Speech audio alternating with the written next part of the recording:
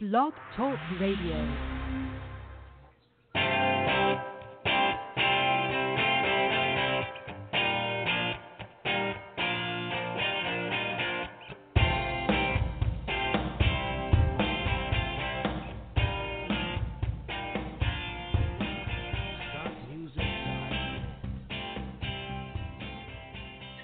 Good evening, folks, and welcome to the Stone and Tile Show. I'm your host, Fred Houston, and yesterday I did a wonderful interview, so I'm not going to take call-ins because I'm going to play you this interview with Martin Brookes of Heritage Tile, and once the interview's done playing, I'll come back online, so take a listen.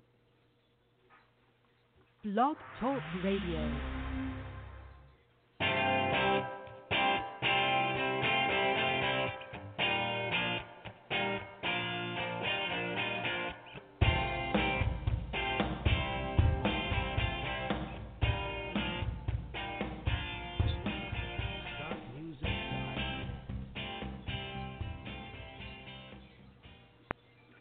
Good afternoon, folks, and welcome to another edition of the Stone and Tile Show. I am your host, Fred Houston, and the show that you're listening to now is actually pre-recorded. I recorded it yesterday, but we're going to get our interviewee on here in a second. Let me just click him in.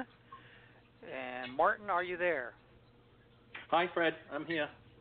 All right, Martin, there you go. Good. This is great. Great news, as I just mentioned. This is a pre-recorded show, so we're going to pretend like it's tomorrow, if that's okay with you. Well, Martin, why don't you go ahead and introduce yourself, your company, and what you do, and then we'll get into some questions. All right. So I'm the owner of Heritage Marble and Tile Inc. in Mill Valley, California. I also have another company, Tile Inspection Services, which I founded a few years ago based on the fact that I saw a need for an inspector in my particular region for some of the stuff I see out there. And that's actually great because there is a lot of it, and we're going to get into some questions here about especially when it comes to training and what the market is today. So just kind of give me an overview of what are you seeing out there. Well, I see the good, the bad, and the ugly. I'm seeing like jobs that are wow, and I'm seeing other jobs that are not quite like the wow. And, I'm yet to get a call for somebody to have me go and inspect the work because it looks so great and to write a report on how it meets industry standards and how perfect it looks. I usually get a call from either a general contractor, a homeowner, or sometimes a tile contractor who thinks he's is being honest and fair and is being held to a higher standard or is having to try to do some work that can't be achieved. So, it's like a three-way split. I see all the things, and sometimes the tile contractor's right. He has a valid point. Sometimes the homeowner's right, and sometimes the general contractor's right.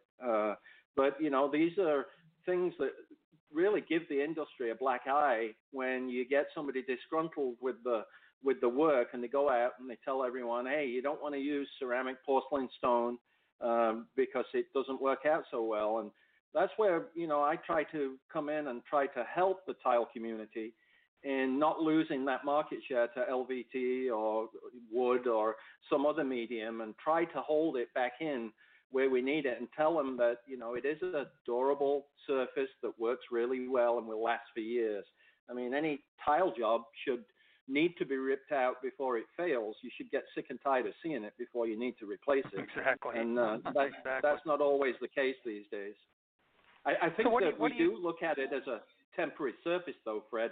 And I think that's one of the issues there. Rather than looking at it as part of the structure and being a permanent thing in the house, that, we have some installers out there who see it more temporary, and they do treat it like linoleum or some other product that is more temporary and not there for the long haul.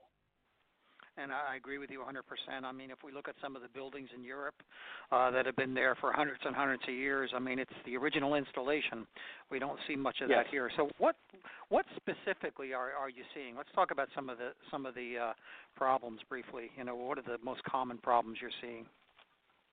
Well, one of the issues, and it goes back to a program that you aired earlier this year, that Pasha Sterikov, I hope I've not messed his name up there, but Pasha was very passionate about some of the problems he was seeing with the staining white marble or translucent stone in a shower pan. And Yeah. I'm getting about 5 to 6 calls a month on the same issue. And Wow. I don't do destructive testing, but I go in there with my equipment, and I'm usually able to identify with my camera. I have a FLIR camera with my moisture meter, and with other tools, I'm able to identify that we do have moisture underneath the tile.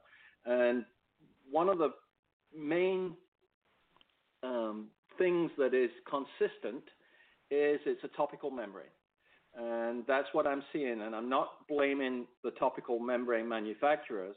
I'm looking at more of an installation issue where the Right. installer is a little lax, or he doesn't understand directional troweling, or is not getting the full contact with the thin set adhesive and his stone, and is leaving the canals and ways that water can migrate throughout that assembly. And that is, I can say, 9 out of 10 calls I get are on a topical membrane system. I do get them for water in, water out, and they're a little easier to resolve based on the fact that weeps are either weep protectors non-existent, or the weeps are blocked, or they have wrinkles in the shower pan or some other things. They're a little bit easier for me to detect, whereas this one has been a real head scratcher. I mean, we're looking at things like, does the resin play into it on the back of the stone? With using high-performance grouts, do they act as a capillary break now? Because, one of the questions is, why does it not migrate sometimes to another tile? Why is it always on the grout line and in a grid pattern? And, I thought about that a lot, and I came up with the assumption that the high-performing grouts we use these days are so dense and so hard, they act as a capillary break, so the water will migrate the other way. The water will take the path of least resistance. And so if it hits something hard like that really dense grout, it's just going to want to go backwards and maybe up the wall. You start to see it wicking up the wall. And, a lot of times I go in there and the contractor's at his wit's end. He does not know why this is happening. And, I think with the knowledge that I have and the experience of looking at these right now, and it's not always go in there and make your mind up immediately. There's a lot of questions to ask, and there's a lot of problem-solving things you have to do first, and then come up with a valid reason why this is happening. And then a light bulb goes off, usually with a contractor, and they say, yeah, you're right. And on the other hand, I've had contractors who said they put weep protectors in and had them take out tile while I've stood there, and there's no weep protector in there. And it's just losing focus. They send guys out, and the guy has 50 weep protectors in the back of his van because he's never put one in. And the guy who's sending him out is never checking the back of the van to see what he's doing with those, because they don't really understand the importance of it. It's a simple thing, but it really is important to how that system operates. And we're all going fast. We've all got plenty of work. We've got enough work to last us almost like, to infinity right now. But what I'm seeing is that nobody's paying attention and checking. And everyone's trying to go too fast right now. And that's one of the things that we have to be cautious of, especially if you're referral-based and your reputation is key, is you never want to lose that reputation, because that's what sees you through a recession. And that's the saving part of this industry, is the referrals and the competency, and knowing that you produce every job the same with quality work is really important, to stay focused on that, and not let the money take over, not let the financial gains take over what your core mission is as a company. And I think you're right. That happens all too often. And the work Pasha is doing is, he emails me quite often with his photographs, as I'm sure he does to you. And we're getting some really interesting results. So I haven't completely formulated an opinion yet. I'm waiting to see what all is going to happen, because there's so many variables that you just pointed out. So I would say to the folks out there to stay tuned, and we'll keep you updated into what's going on. So with that said, let's say as yourself, you're an installer, and you want to do quality work. I mean, that hopefully that's what your goal is. I agree. You don't want to go in there and fast pace it and get your check and run, because pretty soon you won't be getting any work. So what would you recommend as for selling a good quality job? Well, I've been in business since '96. I've been installing tile since 1978. And so, I've had even though I had a formal apprenticeship program, went to college in the UK, I still had a lot to learn. And even starting my own company, a good mechanic, but a poor businessman. So I had to learn through the school of hard knocks too, in learning what profit and markup and overhead is and figuring that into my business plan. And in around probably about 15 years ago right now, so 2004, 2003, I got myself into a pickle, ended up in a lawsuit. It was my fault. I accepted responsibility, told the GC I would fix it. The GC decided that he wanted to fight it in a court of law, and of course he lost. And I lost with him, even though I was willing to rectify the work at probably $5,000-$6,000. It cost me over $30,000 in litigation and having to fix the work. So that was a lesson for me. So I started to, it was the beginning of looking online, finding resources. I came across NTCA, National Tile Contractors Association, and decided to join. I contacted them, spoke with them. They gave me good, solid advice.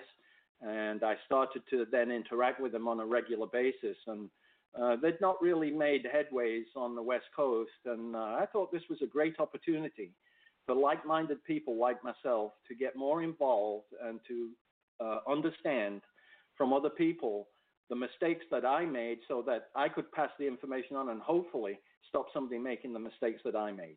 And that's where I found a group of guys that I really connected with.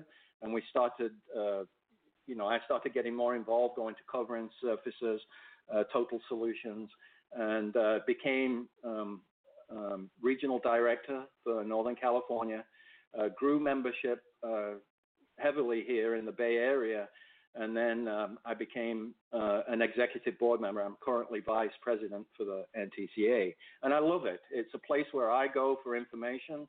I love the events. I love the training and education that they provide, regional trainings. It's more than, just a membership to a trade association. It's a resource that I feel is very valuable in my business life and also personal life with the friends I've made and the mentoring.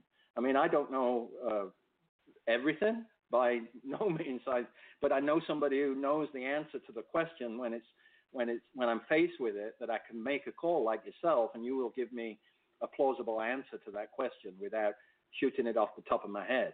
So it gives me that resource and the connections within the industry of very, very well-versed people who can give me a plausible answer that I can take back.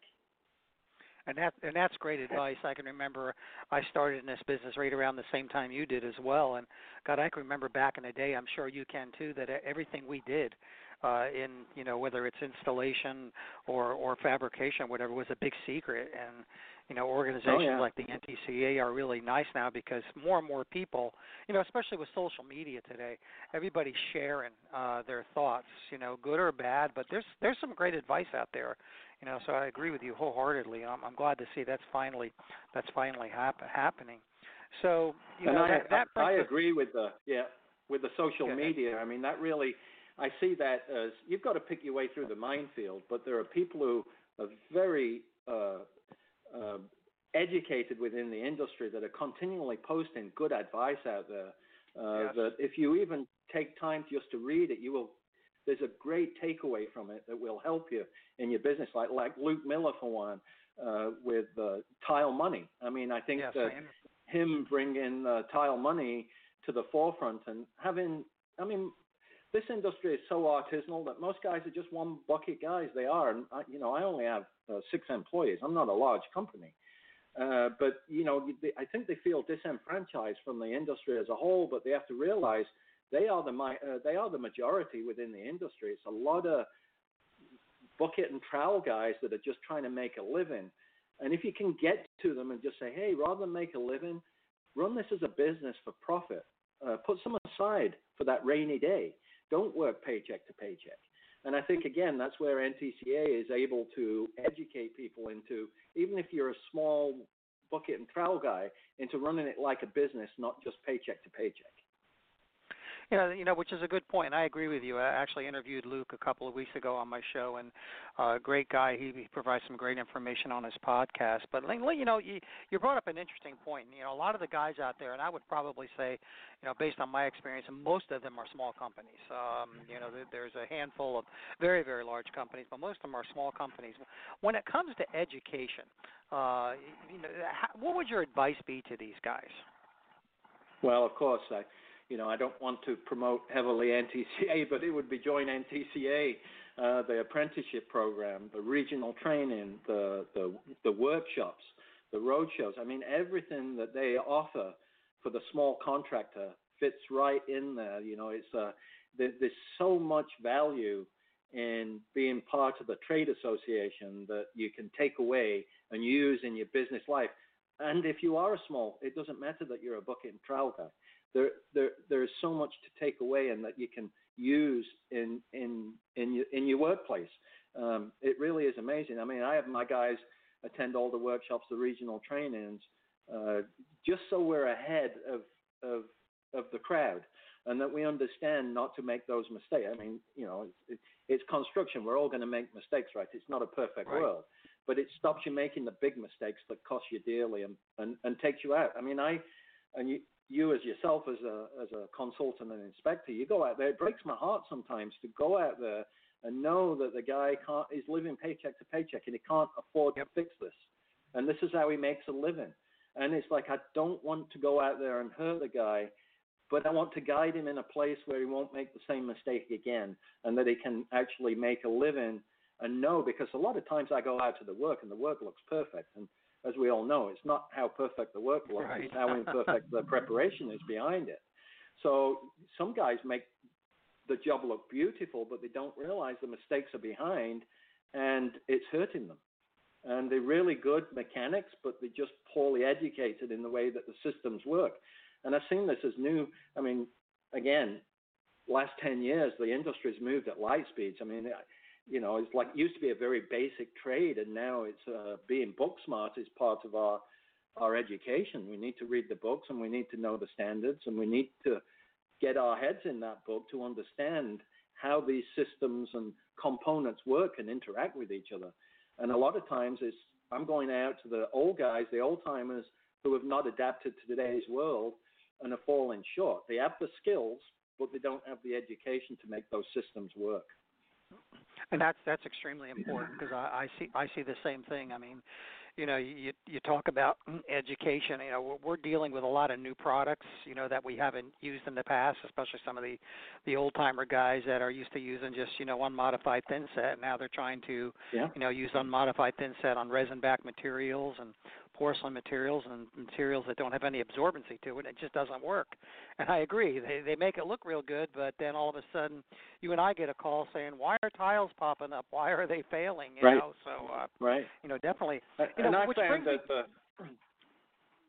I was just adding to that. I found the one of the most educated installers that I reach out to are the ones who have had a failure, and it's too late, but then they start to read up what they should have done.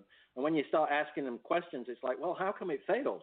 Because they give you verbatim from the book how it should be done. And it's like, they're not telling you the truth. It's like, come on, guys, stop it. I can't help you unless you tell me the truth.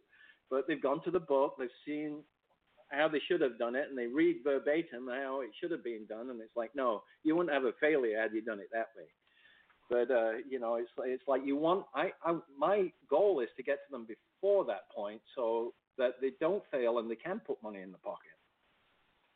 And avoid being in a lawsuit, like you had mentioned before, which I've very seen that expensive. I've seen them put a lot of small guys out of business as well. So that brings us to, where do manufacturers fit into this whole scenario? Whether it's the tile manufacturer, the membranes, the thin sets, whatever. I think we have two types of manufacturers: the ones who heavily participate and the ones who just want to sell material and tile. And we all know who the ones who heavily participate. They're very generous. They offer trainings. They'll put people up in hotels, and they really, some of it is a sales pitch, but a lot of it is education on getting you in and getting you interested and getting you excited about the product and how to use it. And I think one of the big motivational things in the industry has been CTI through the CTEF, through the Ceramic Tile Education Foundation. And the ceramic tile installer is, it's being pushed quite heavily right now to get it more so out there. I think they have 1,600 or so certified installers right now. And honestly, with how many installers are out there should be a lot more.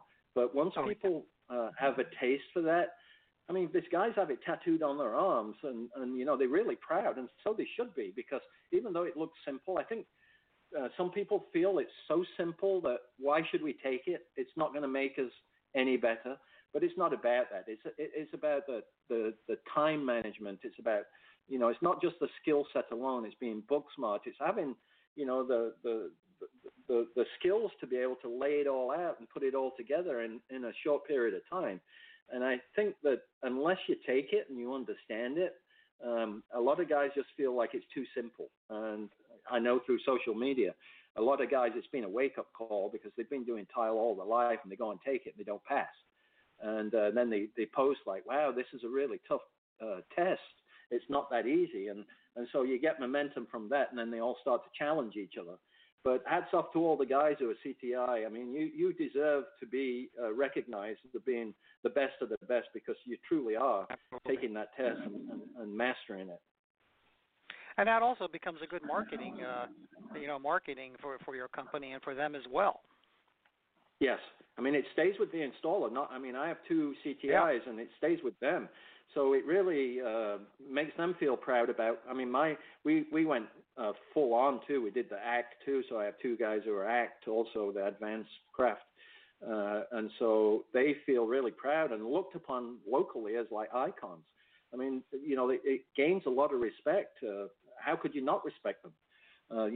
They've attained something that others, just either poo-poo or they can't pass the test. So I would say if you fail, though, keep trying, never give up, keep going and going and going, and challenge yourself to pass that test.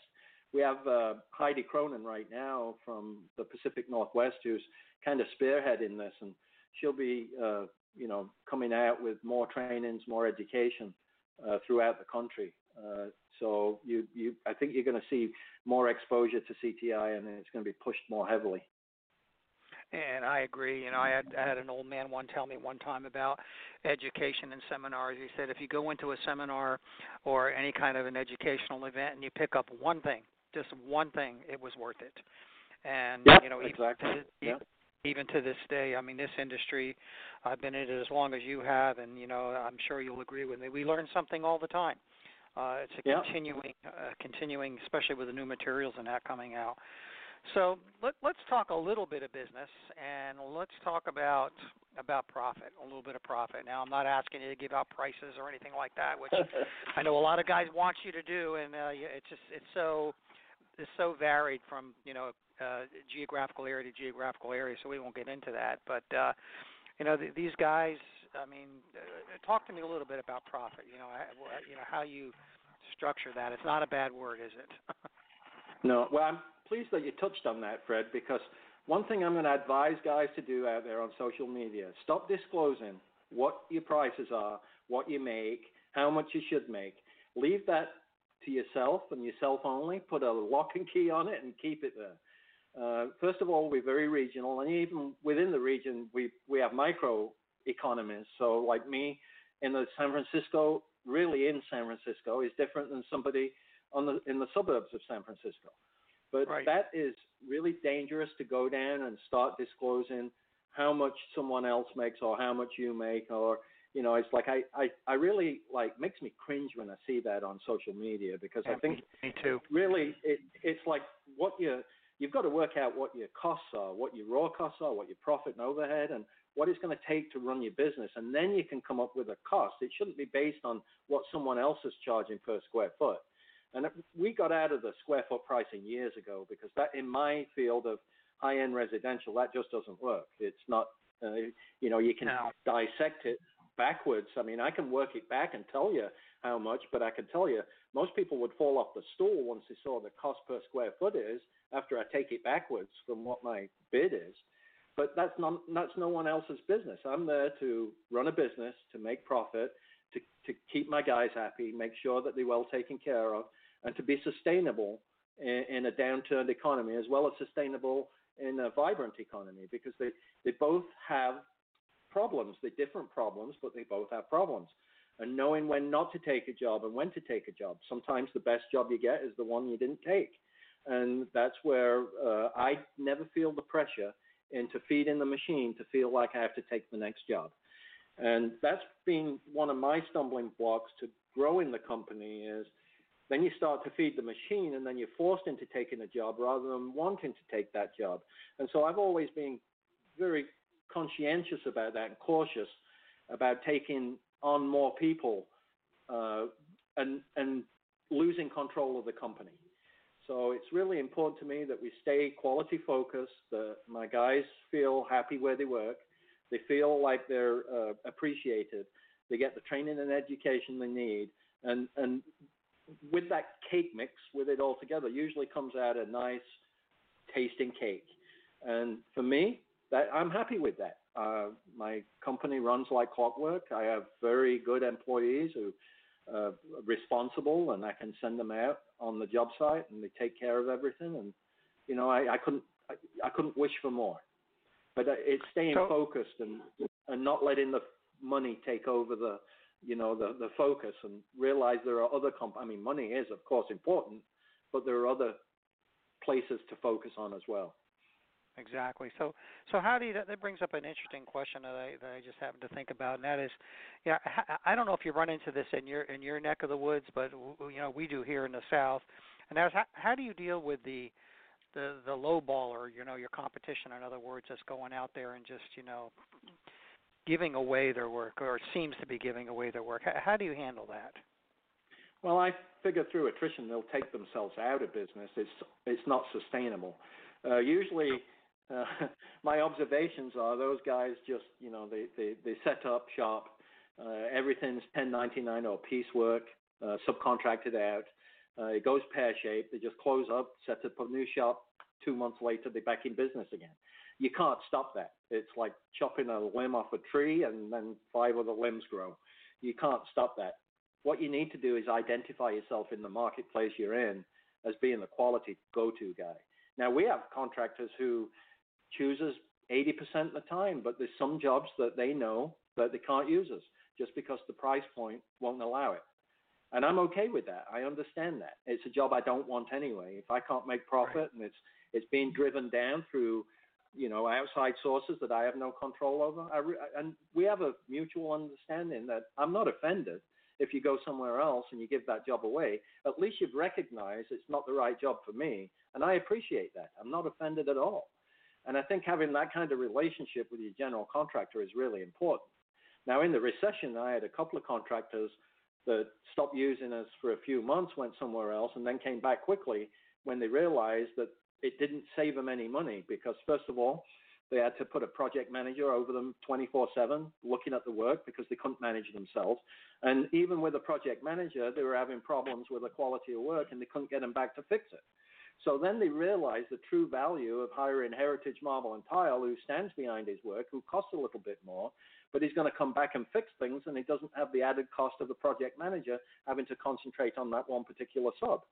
So there is value there that once they have to, again, it's a learning cycle for them, but once they pencil in the numbers and they realize they actually cost them money, they didn't save anything, then they come back with the tail between the legs, and a couple of them openly apologized and said, we'll never do that again. But we won't know till the next recession. It may happen again, it may not. But at least we've established ourselves as the go-to guys in the neighborhood who turn out quality work that offer value, true value, may cost a little bit more, but there's value associated with it. And that's actually a good point. I'm glad you had mentioned that, because I know a lot of general contractors out there that are they're judged based on how good their subs are. So if Mm-hmm. there's a sub done wrong, like a tile installer does wrong, not only if it involves a lawsuit, not only do you get sued, but your general contractor gets sued. So it not only costs you money, it costs them money as well. So, point well taken. To touch on that, Fred, I went to a job inspection for a track home builder about a month ago, and it was a guy who was traveling over 100 miles one way, 200 miles round trip to do the track home builder's work at a cost that was probably costing him, if he was to take in his wear and tear on his vehicle, his cost of gas, his bridge tolls, whether he's paying his guys travel or not, I don't know. But I saw the numbers, and it's like, you've got to be nuts. You are. I'd rather stay at home. It'd make more money sat on the sofa watching the soaps than he would traveling to work. And it's like, it doesn't make sense. But they'd found a new guy on the block who just got it. I checked his license, been in business less than 2 years.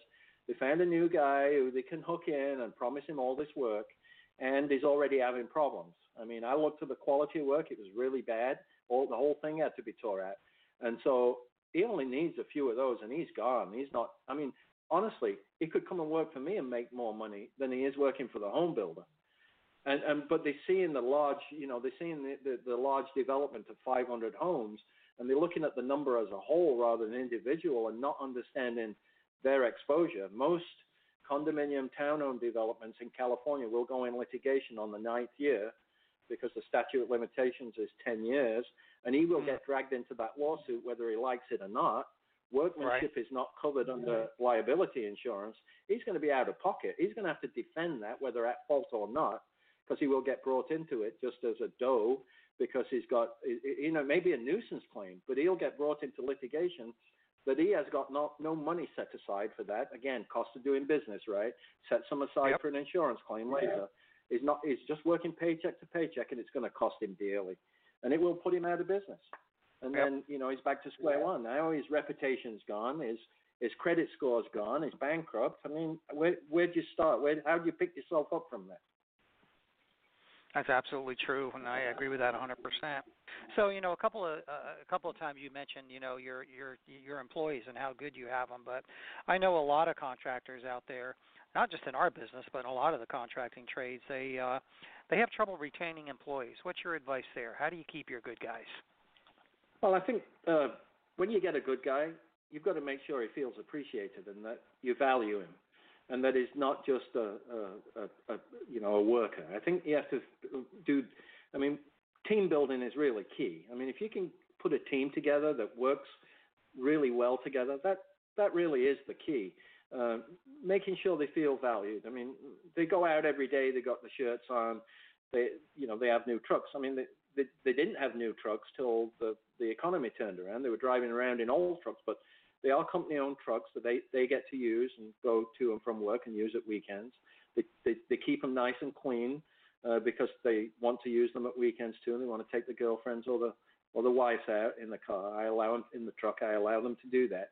But just making them feel proud, and I never push my guys into. I roughly know how long it's going to take, but if it goes over, it's okay. It can go over. I just don't want to push them into turning out work that I have to go back and fix, because that's where your money's lost. I mean, I'd rather keep a guy a day longer on a job than take a week to tear it out and replace it. And, that's simple math for me. It's like, okay, it's taking a day longer. I have money in the job. That's fine. It takes a day longer, rather than rushing in and then finding out we got to tear the whole thing out. It's costing me thousands. So I think making sure that, that they feel part of a team and something that they feel proud about coming to work to and for is really important. And once you get that mindset going, that culture within the company will run itself.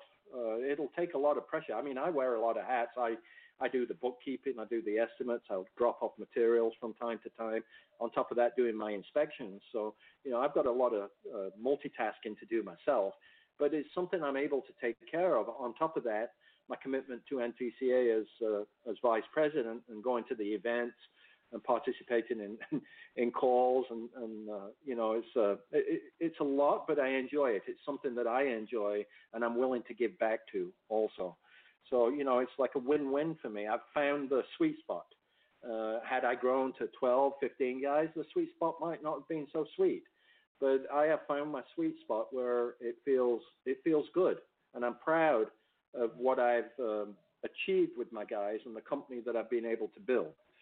Although it not be a big one, it's like I'm proud of and the achievements. Like the guys, they've installed the designer showcase at Coverings. Gabriel did a job that won the NTCA 5-star award. So, there's a lot of accolades that they've also been rewarded with through their hard work. And I agree with you when it comes to employees. I mean, sometimes just a simple thank you is all it takes, and it's so many owners do not either. They just don't appreciate their employees. So I agree with you there. Also I think you hit on something that's kind of an issue that I've always seen. And if you don't mind a little story, I'll tell you a little story about a neighbor I had years ago who was a painter, and it was him and his wife. And him and his wife, they were interior painters, and they did really well. He had all the toys. He had the motorcycles. He had the jet skis. He had the boats, and every weekend they were out playing. Well, one day I noticed that his truck was gone. And I went over and talked with him, and I said, his name was Floyd. Floyd, what's going on? He said, we landed this huge contract. I'm so happy. We're going to be doing all these houses, blah, blah, blah, blah, blah. Well, guess what happened? That boat sat there. The jet skis got there. He didn't ride his motorcycle anymore. And about a year later, he came to me and said, that's it. I made less money being bigger than I did when I was comfortable. And I think you hit the nail right on the head. That's great advice. Maintain your comfort level. And that's a tough one. Yeah, moving up to the next step, I'd need project manager. I'd need more office staff rather than myself. And, that all adds overhead. And how do you work that overhead into your pricing? I mean, it's like I've been able to take advantage of today's technology. So, QuickBooks is a big one for me, T-Sheets. I use a lot of programs. Everything is done pretty much on my computer, and it takes away from a live person. I don't need that live person running payroll. I do payroll myself every Monday. I do workers' comp, which is attached to my QuickBooks, so it takes it out weekly, so I have no big premium to pay up front. And, I've been able to research and implement all these things into my business life that makes running my business a lot more doable for me, just as one person who takes care of, the administrative side. So, if you want to stay small, there's a way to do it and still maximize your profit by not having all that overhead if you want to do that. If you seek it out, and feel free to contact me, and I'll show you my system and how I've made it work. But, I've been able to do that quite efficiently now for many years, and it works for me. It may not work for everyone, but it works for me. Right. And, if it's not broken, don't fix it is what I always say. Yep. So since we're on the employee thing, so let's say you get a new guy. I mean, do you look for experienced guys? Do you train your guys? I mean, how do you deal with the new guy or girl? Well, we've two ways. I mean, we've tried the guy who comes with experience. Usually, we find the guy who comes with experience is not as experienced as he's like to think he is, and in this economy, is wanting too much money for where his skill set is. And so we give him a chance. We tell them we're going to have to drop his hourly rate till he can prove to us that he's worth more and that he can make more. And usually they move on to the next one because there's no need. There's plenty of work to go around now that even the bad guys can move on and find a job that fits what they need to make an hour. And that's not a guy that I particularly want. I want someone who's willing to learn and to be able to get something from what my guys have learned along the way and what they can pass on. So he can become better. And if he stayed long enough, he would actually benefit because he could move on and then take that skill set with him and command more money. But, we've got a lot of short-term thinkers in the industry who are looking at the dollar amount rather than the experience and what they can get from the industry to move on and advance their career later.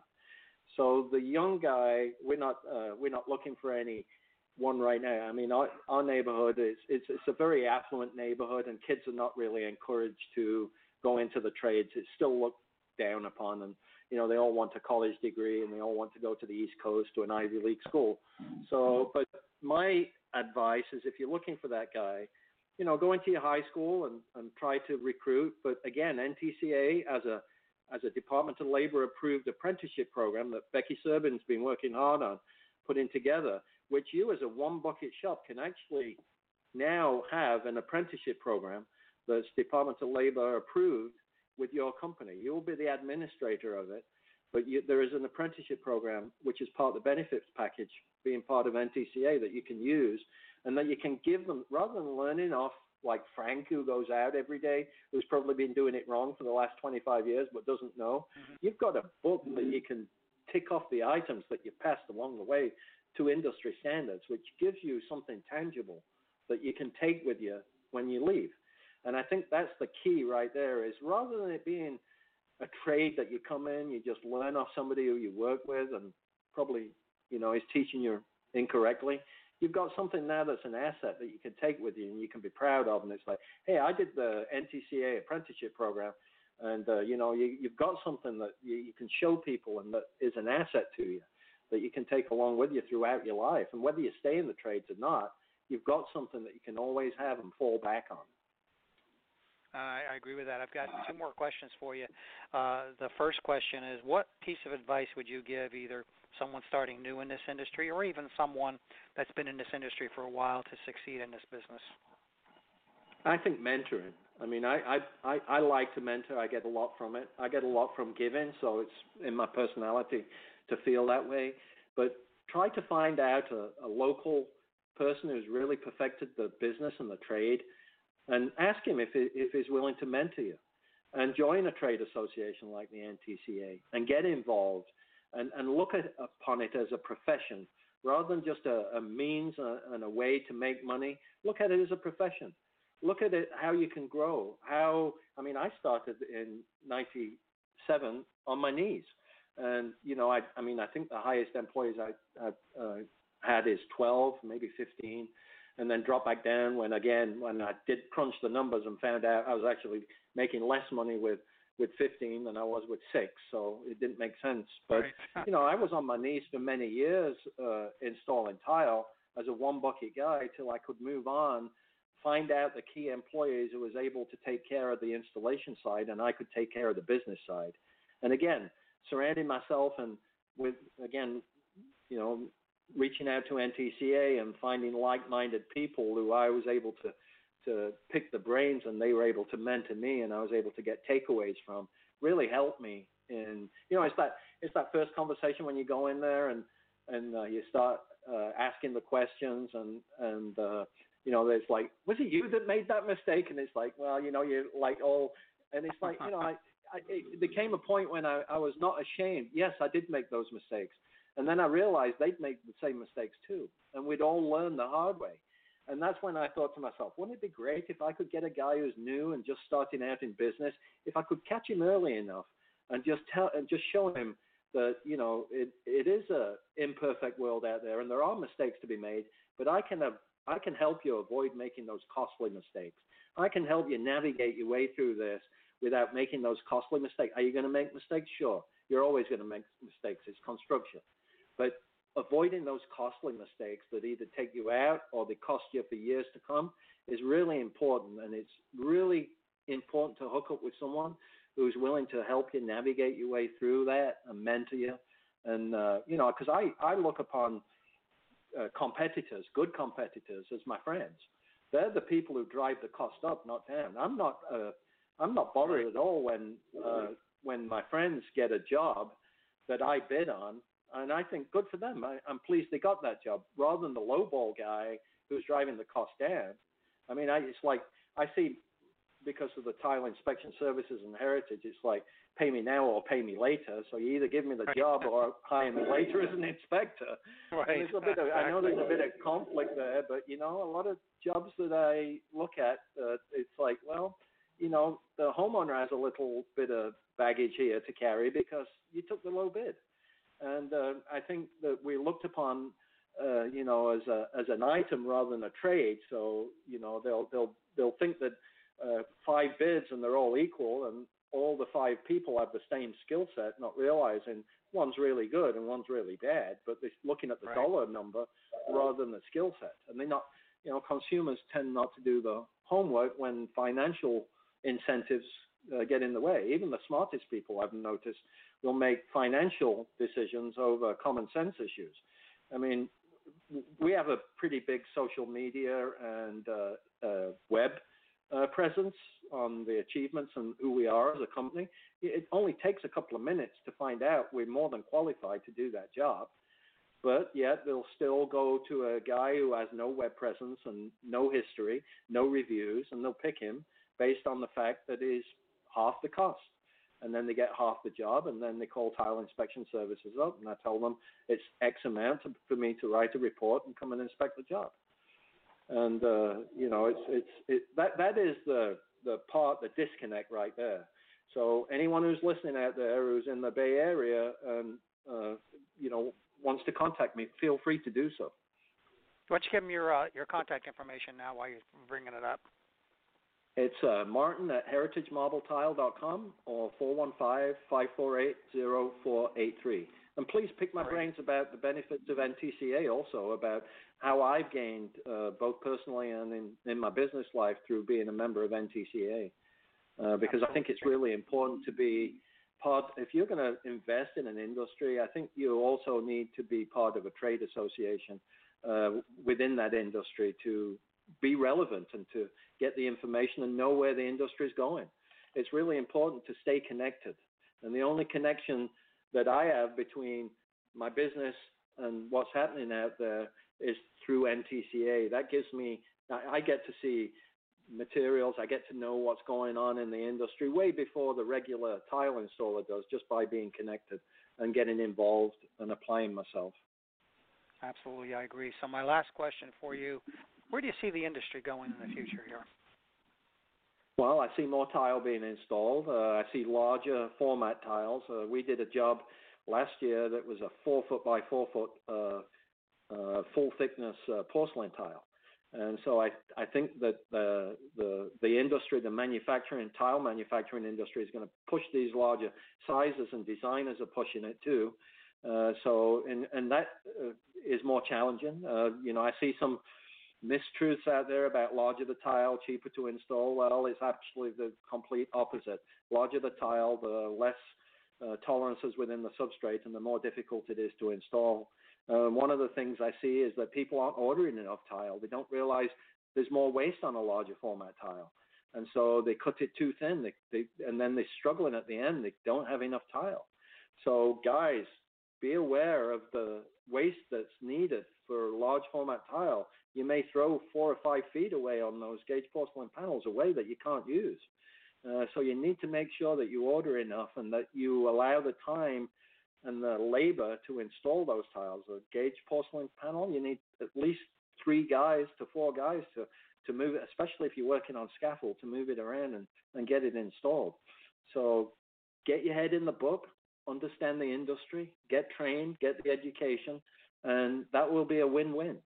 If you're looking at putting, 600-700 square feet down a day, good luck, because I don't think that this current world will accept that quality anymore.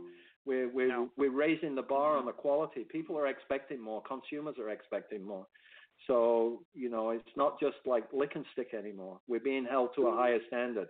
And we don't want to lose that market share to other mediums out there. We need to keep the ceramic, porcelain, stone industry vibrant.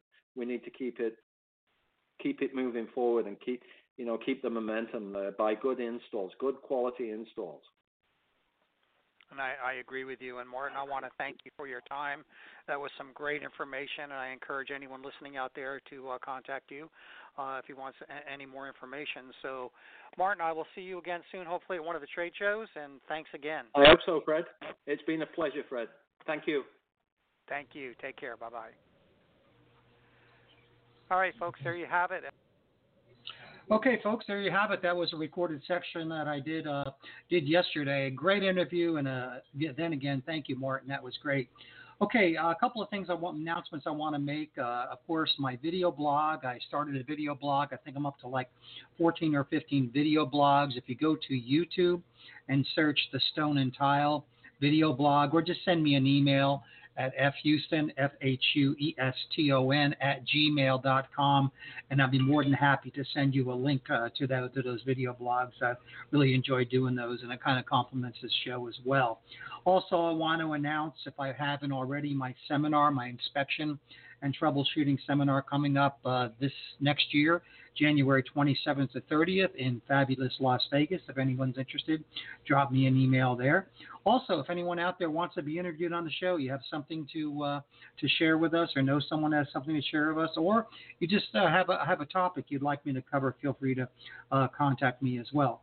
Okay, folks, thanks for listening, and until next time, keep setting those tiles, polishing that stone, and fabricating those tops. Later, my friends.